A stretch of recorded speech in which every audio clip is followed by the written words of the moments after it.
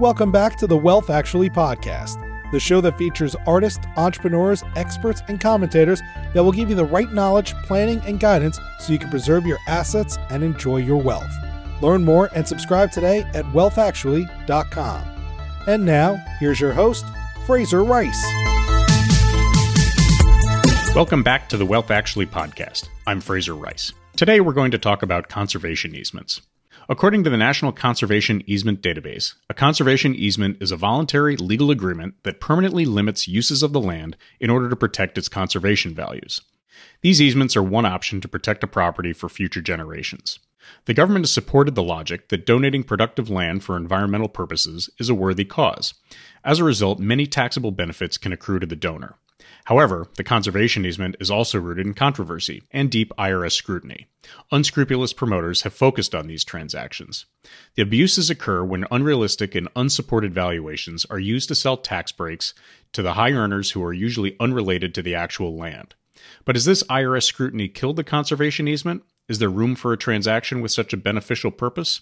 To help us understand the state of the conservation easement landscape and its usefulness going forward, I spoke with Michael Engelhardt. Based in Stamford, Connecticut, Michael's practice works with high net worth clients and family offices in the areas of tax mitigation and insurance planning. His practice has been involved in many client land situations, and he is an expert in the space. Welcome aboard, Michael. Thanks, Fraser. It's a pleasure to be here. Looking forward to our conversation. Well, we're going to be talking about something that has garnered a lot of interest over the last 5 to 10 years, even further back than that. And it's gotten a little bit of controversy recently, but it's definitely got some components that can be useful to large families, wealthy families, and that's the conservation easement. Take us through a definition of what a conservation easement is. I think there's a lot of misunderstanding amongst advisors and clients on the topic.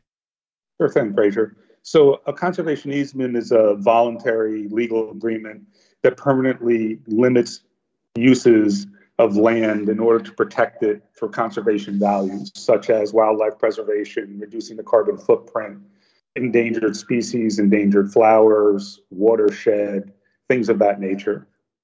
So aside from the environmental positives that go into conservation easements and those types of benefits, they're interesting to a lot of people for tax purposes. Describe a little bit about what that looks like for a typical client. The tax benefit is the delta between what the landowner purchased the property for and the highest and best use value of the property. And if that landholder decides to permanently conserve the property through gifting an easement into perpetuity to a 501c3 land trust, they'll be removing the value of that property's development. And they can get a deduction for the difference between what they paid for the land and the highest and best use. So in effect, they're removing the land's development potential into perpetuity. So this is rooted in law and sort of general logic. I mean, it makes sense to me that if you're donating something of value and you get a deduction for it, it works, and that delta concept is consistent. What do you point to when you start taking the deduction and having that rooted into a framework that can be defended if it were called into question later? Sure. Conservation easement donations have to comply with conservation purposes as defined in IRC 170H in the code. A donated easement must be a true gift. It must protect significant natural, agricultural, historical resources that either public agencies or 501c3 land trusts want to have conserved. So for those who have sort of looked at this before, and there's a little bit of an issue related to scrutiny from the IRS on these transactions. It's more than a little bit of an issue. They've been described as being listed transactions that will be looked at very closely. What makes the conservation easement controversial? Well, the thing that doesn't make it controversial is the law. So the law states that under IRC 170H that these are perfectly legal transactions. What makes them controversial, there's two things that make them controversial. One is that forever corner is controversial. And what I mean by the forever corner, the property is conserved through the easement granted to the 501c3 land trust into perpetuity, quote unquote, forever. And that concerns people that how can you see out that far? So that's one piece of the controversy. The other piece is that there have been some bad actors in the space. Anything that produces a tax deduction tends to have some bad actors to the space. And the IRS has taken a look at that to see, are the valuations legitimate? Are the highest and best uses legitimate? Is the property worthy of conservation? Things of that nature. So it sounds like that the role of formalities is very important, making sure that the I's are dotted and the T's are crossed. How do you think about that when you're advising people? Yeah, I think that the devil is in the details, and you just said it right. So the role of process here is incredibly important. First of all, the property has to be worthy of conservation. You have to pick a reputable 501c3 land trust that is doing this on a large scale. You have to build a business plan that is ready to operate. You may decide not to conserve the property. You may decide to go build a solar farm, and that plan has to be ready to be operated. And it's completely, very critical, I should say, to have a buttoned-up valuation and then get a desk audit of that valuation, because the accuracy and the completeness of that qualified appraisal is absolutely important. So take us through that valuation process a little bit. What I'm hearing you say is that, if you have a piece of property that has, let's call it environmental merit or some sort of other merit, and is valued at one price, and then the valuation of that highest and best use is valued at another price. And again, that difference is the deduction that the client would be able to take. How do you sort of thread that needle, or how does the valuation firm really think about that? And what are they looking for when they value these types of situations? Are there best practices? How do you strengthen your case if scrutiny comes later? Good question. So picking a reputable valuation company is absolutely key. It being truly arm's length is absolutely critical. The valuation firm needs to be able to do their work independent of the client. And if it is going to be if it's suitable for a solar farm, if you can get approvals, if you can negotiate a power purchase agreement, if there's transmission distribution on or near the property, and you can build a business plan that we know we can build a solar farm on, and then you decide to go get a valuation on that, either for funding that solar farm or potentially for conserving that property, if that's your choice. That valuation firm will look at, okay, here's a solar farm, here's the discounted cash flow value, and here's the value of that property as a solar facility. So again, choice of highest and best use it sounds like is extremely important. And you get into the notion of solar farms, I would say maybe things like mineral rights or putting a golf course or a real estate development on the property are sort of typical highest and best uses that you would, in a sense, forsake in terms of getting the deduction for your conservation easement. Is there any nuance in terms of picking one versus the other? Obviously, you can't sort of go for mineral rights if you don't have anything of value underneath the ground. How do you think about that in terms of structuring or positioning the conservation easement so that it not only provides the greatest amount of deduction, but is also defensible from a business plan perspective? Well, I think when you're considering property that you own, whether as an individual or in a partnership, you are looking to have an understanding of what is the highest and best use of my property. And then I have choices I can make. One is I can decide to develop the property because it has a value that is appealing to me. Two is, okay, now I have that development plan and I have that valuation. I think I'm just going to hold the property because I think that it's going to appreciate from this point forward. Or I can decide I want to protect the environment and choose to kill the value of that property, conserve it into perpetuity, and thereby doing, I'll get a non-cash charitable deduction on my tax return, which has a 15-year carry forward. So one of the things that the IRS is taking a look at is the concept of the syndicated conservation easement versus a direct easement. Can you tell us the difference between the two? Well, the difference between the two is one is Fraser Rice owns a piece of land and as an individual landholder decides to conserve his property. The syndicated partnership approach is bringing investors in who will own a piece of property and will have a decision to make as an investor. One would be to develop the business plan as presented, or to hold the property, or to adopt the green plan and vote to have the property permanently conserved. And by the way, Congress is agnostic to who owns the land. It's not contemplated whether it's an individual or a partnership. The only entity that can own it is a subchapter S.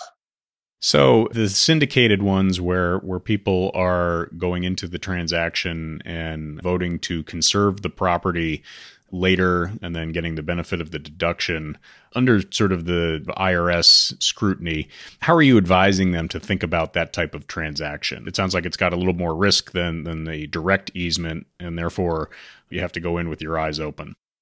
Yeah, I mean, you just nailed it. So, the kind of that ideal client is that individual who has an interest and a desire to preserve land and protect our environment and wildlife and endangered species, et cetera.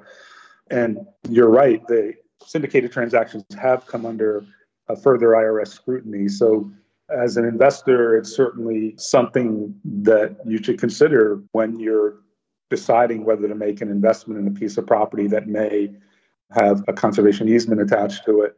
The notable is that the law states that the entity, if it's a partnership, is the entity that can be audited by the IRS inside of a 3-year window, not the individual taxpayer. Yeah, so let's take that further. So if the IRS were to audit the partnership and sort of take a look at it and determine whether it makes sense, whether it passes its idea of scrutiny, et cetera, how does that filter down to the individual who invested in it? What should they be thinking about as a possible outcome from that audit? So there are 3 outcomes. One is no action, so the deduction stands. The second is a clawback or a reduced amount of the deduction, and that would be based upon the valuation. So when you get to federal tax court 4 to 5 years down the road, a judge will decide, is this valuation legitimate? Is it lower? Is it higher? There have been outcomes that have been higher and the valuation has been increased. So a clawback or a total knockout of 100% of the deduction.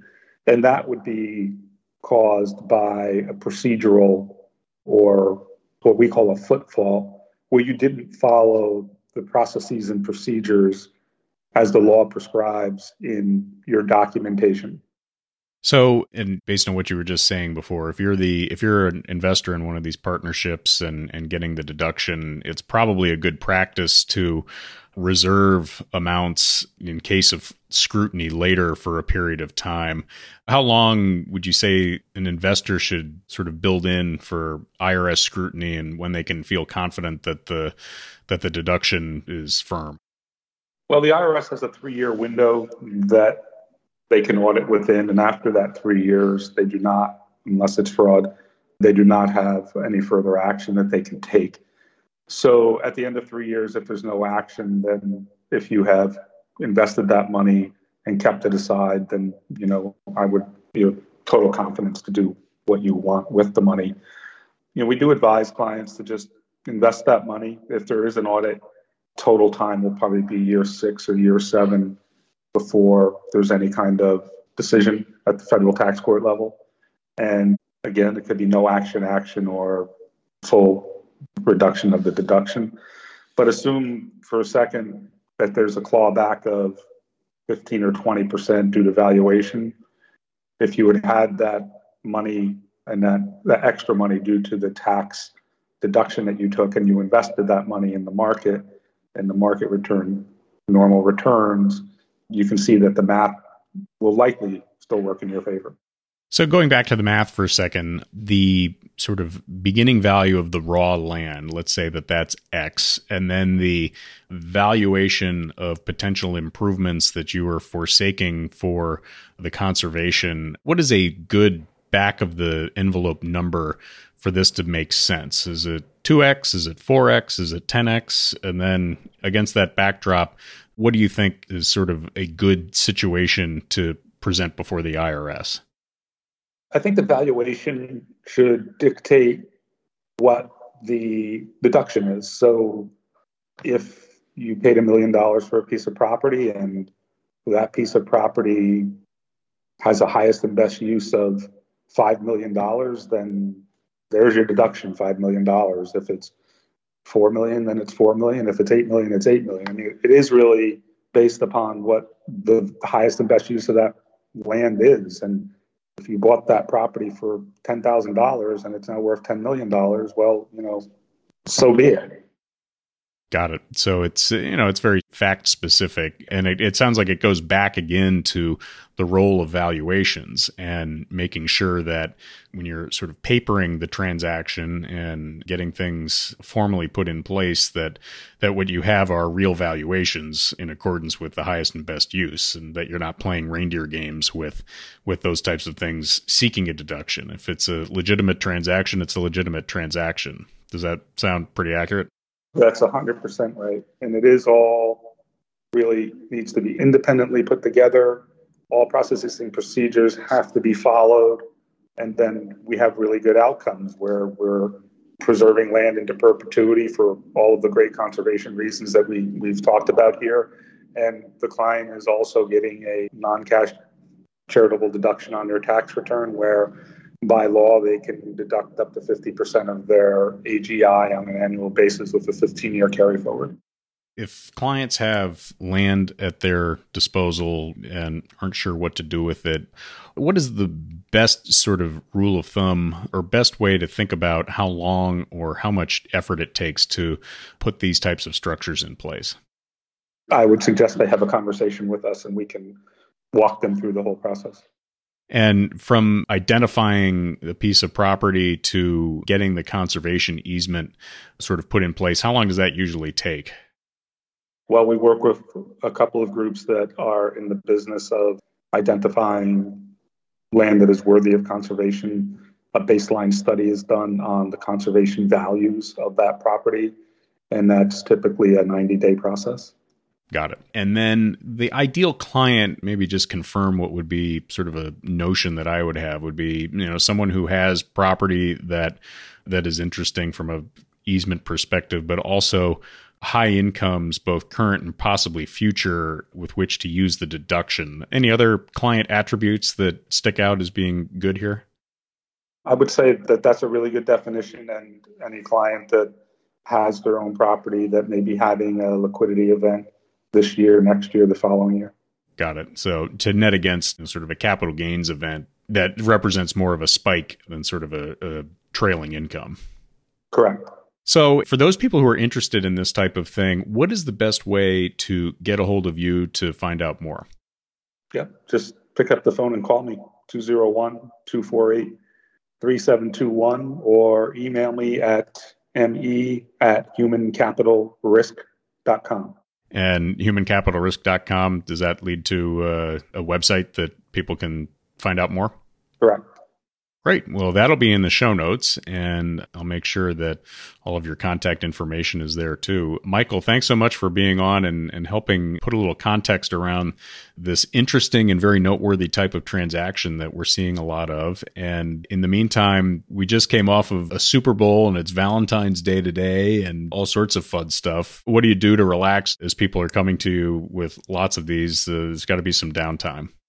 Well, I'm looking forward to headed back down to Florida and play some golf. Not as well as you, but I will hit the ball often. And then looking forward to getting back up here for early spring kayaking in the Sound. Oh, terrific. And one last thing, this conservation component that I forgot to ask this before, anything in Congress or in the lawmaking world that's popped up that you're keeping an eye on from a legislative front? Yeah, always. It's not front and center right now. It was last year. The two bills were removed. I do think that there is positive motion with multiple stakeholders, including Congress, to sort something out that preserves this 40-year-old program for conserving property, conserving land into perpetuity. And when it was first enacted by Congress with bipartisan support 40 years ago, it was to preserve land for agriculture, farming, and wildlife preservation. And as we fast forward to today, land conservation is more important than ever before. if we really want to protect the environment, reduce the carbon footprint, and the integrity of that program as a tool to further protect the environment, I think really needs to have its own perpetuity to it. Otherwise, people are just going to develop their property. Right. Well, that makes sense. Michael, thanks for being on. We'll have your contact information up there, and continued success. Thanks, Fraser. Have a great day. Thank you for listening to this episode of Wealth Actually, hosted by Fraser Rice, author of the book Wealth Actually and a leading private wealth manager. Head on over to wealthactually.com where you can subscribe to this podcast, get your own copy of the Wealth Actually book, and connect with Fraser directly. We'll see you next time on Wealth Actually.